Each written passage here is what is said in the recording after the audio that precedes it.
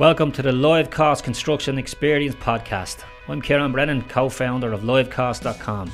Finally, the construction sector has entered its digital transformation, meaning the way we operate our projects and businesses day to day is being disrupted.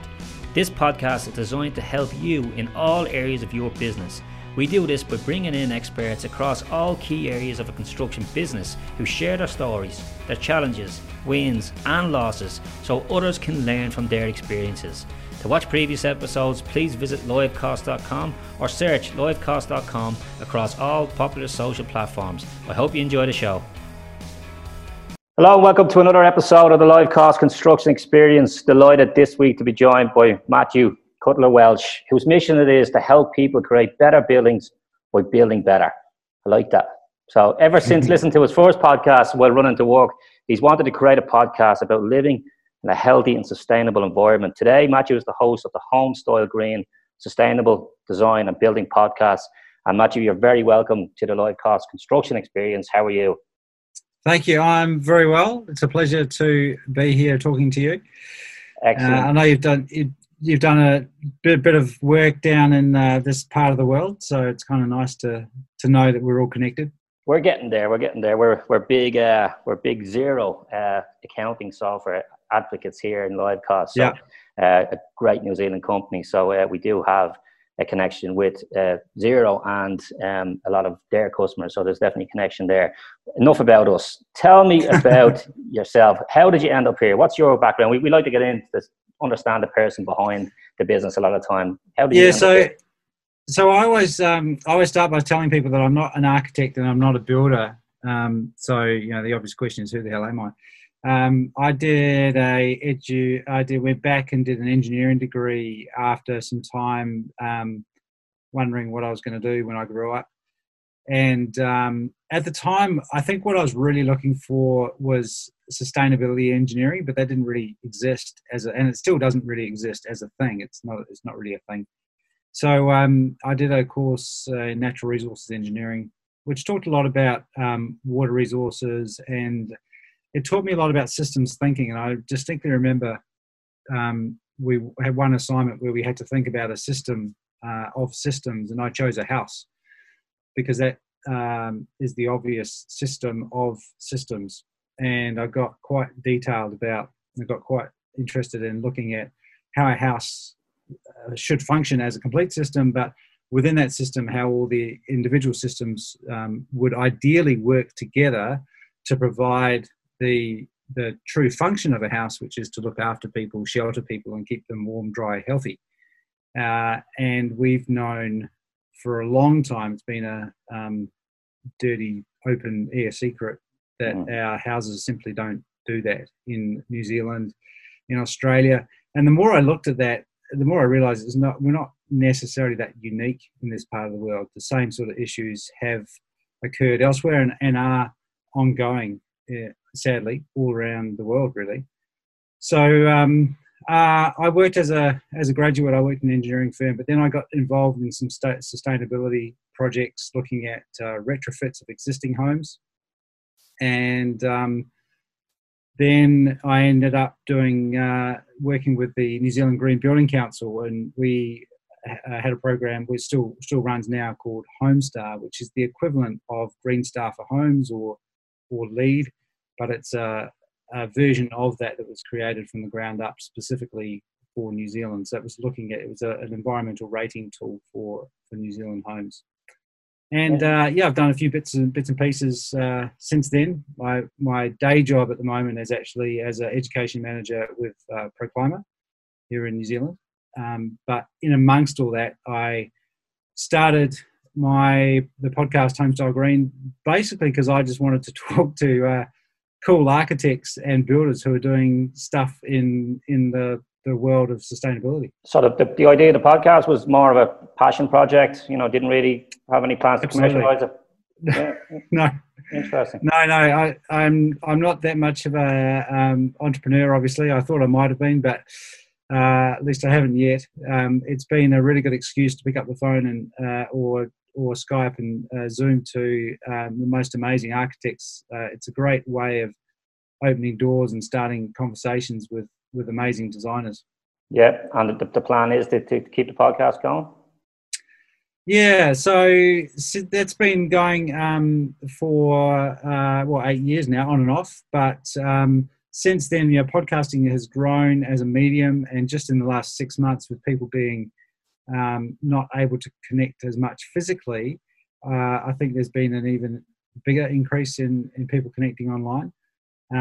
So I'm involved with the Passive House Accelerator a little bit. We're working on a Passive House podcast, which we'll be launching soon, which is really exciting because that it's a growing community around the world. And it's interesting how I think in some ways there's been more connectivity recently in some ways than previously. We've realized that it's easy to reach out to people and have conversations with people on the other side of the world. And I think people are really are making use of that and are attracted to it. Absolutely. Tell us about the Passive House Accelerator. What is it and what will it do? So it was the brainchild of Michael Ingri, who's an architect from, he's in America, and he's a very experienced architect. He's been doing Passive House designs for a while. Started out like a lot of people have to sometimes do it a little bit by stealth because clients don't necessarily know what it is, or are a bit scared that it's going to blow out the costs, or they're going to live in an airtight box or whatever it is. But of course they love it when they get the end product, and then it grows from there. So like a lot of people who get introduced to Passive House and then have their first experience with it, they want to share the knowledge and the experience. And that's really the genesis of the accelerator. Is a separate it's just a not-for-profit group, really, an organization that's established in order to accelerate the growth of Passive House and to encourage what tends to happen fairly naturally in that industry or that sector, is the sharing of ideas. And we were reflecting on that just last week, actually, just how open people are who are working on Passive House projects or with that mindset. It's very, very open to sharing details and drawings and how they solved problems on a particular project. And it's very collegial type of environment, and the Passive House Accelerator just really enhances that. So it's getting away from our traditional trade secret ideas that let's share our knowledge.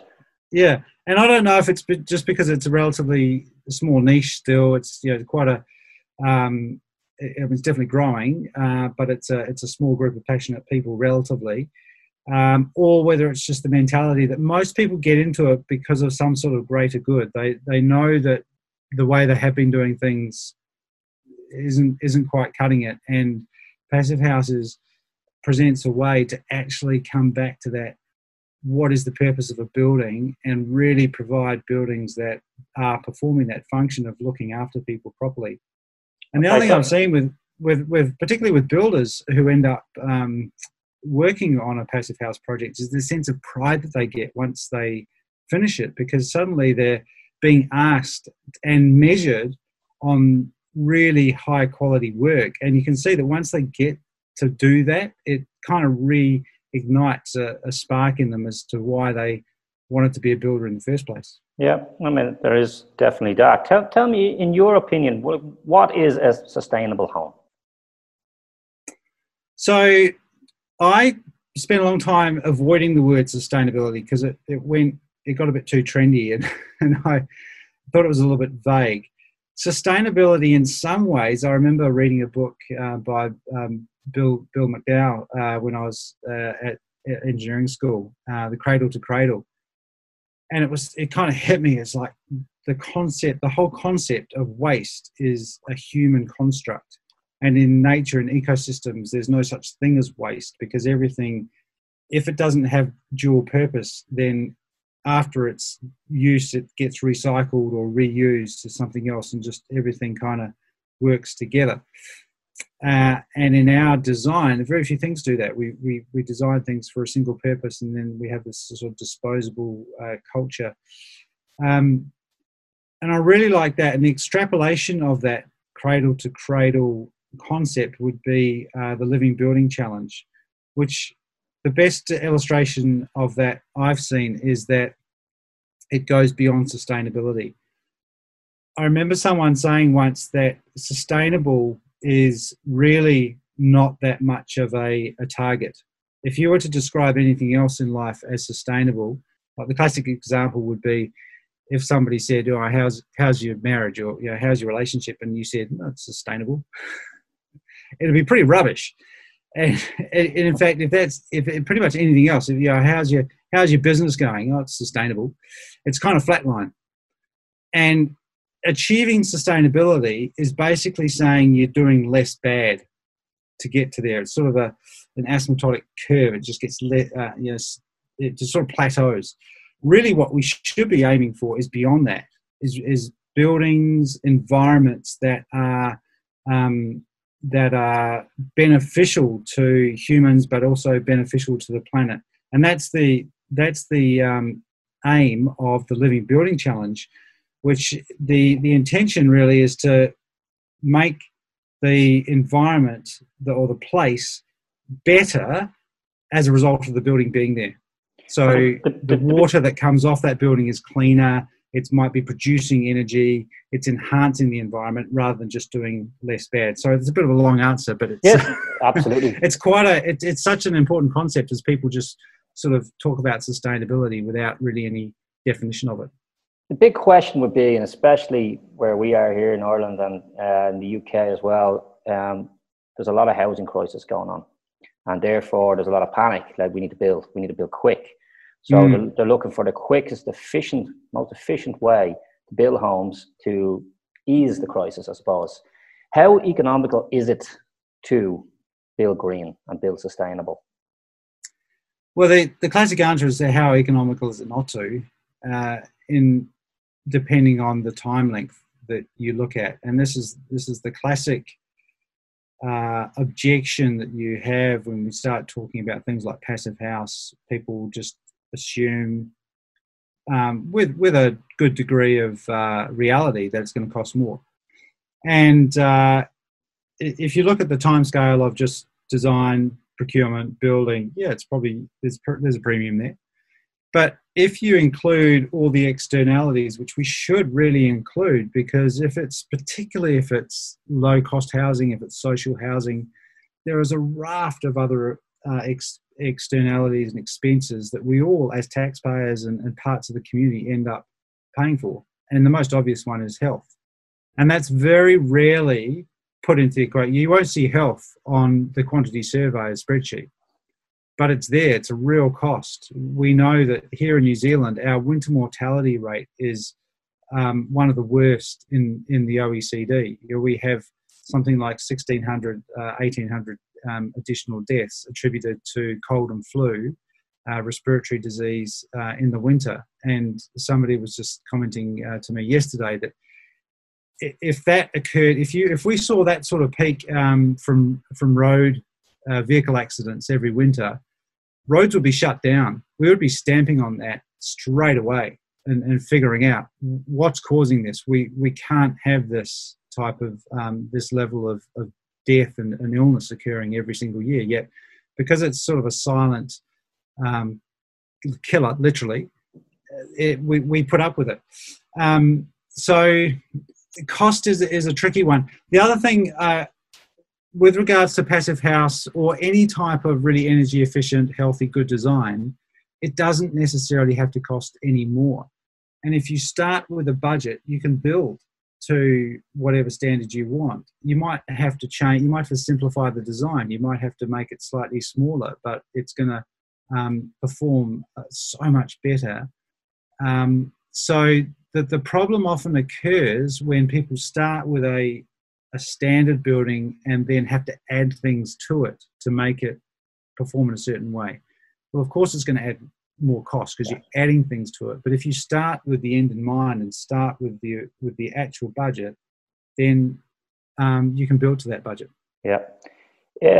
Where are we then as an industry in terms of sustainability, building passive, like as an industry as a whole? How do you think we are reacting to this? I mean, obviously everyone believes there needs to be change. How do you think how do you think we're doing, and where do you think we are?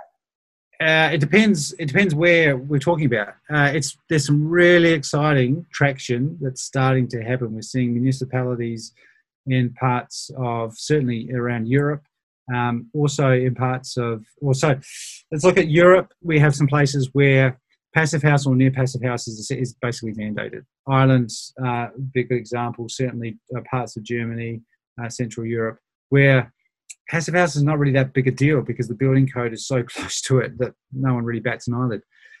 We've got things like Vancouver, where there's the Energy Step Code, which is a fantastic device because it basically gives really clear indication to the industry, this is where we're going in the next 5, 10, 15 years. So either come along with us, or if you're any good at your business, then you probably want to be ahead of that curve.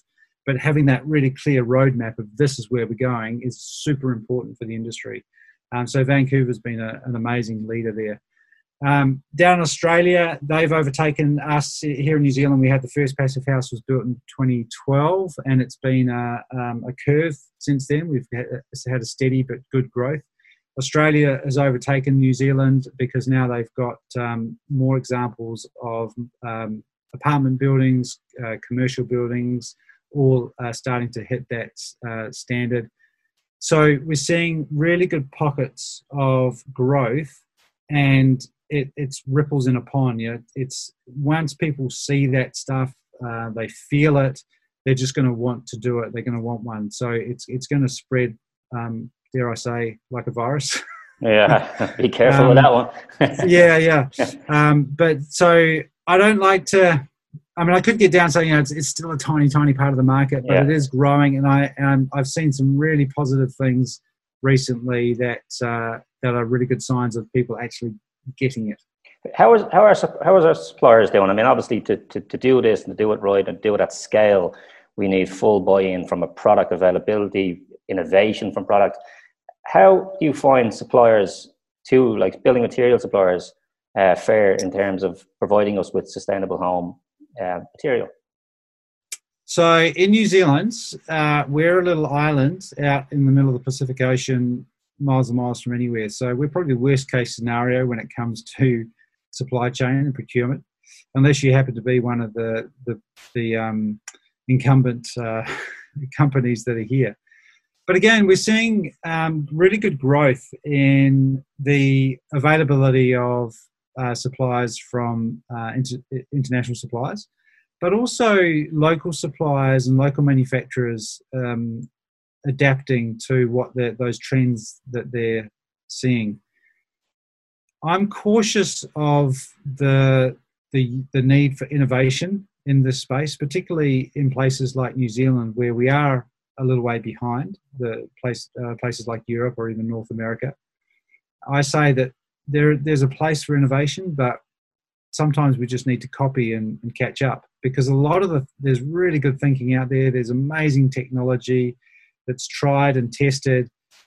We can adapt that. We can bring it in. We can import it literally, or we can adapt it and create some of those products here.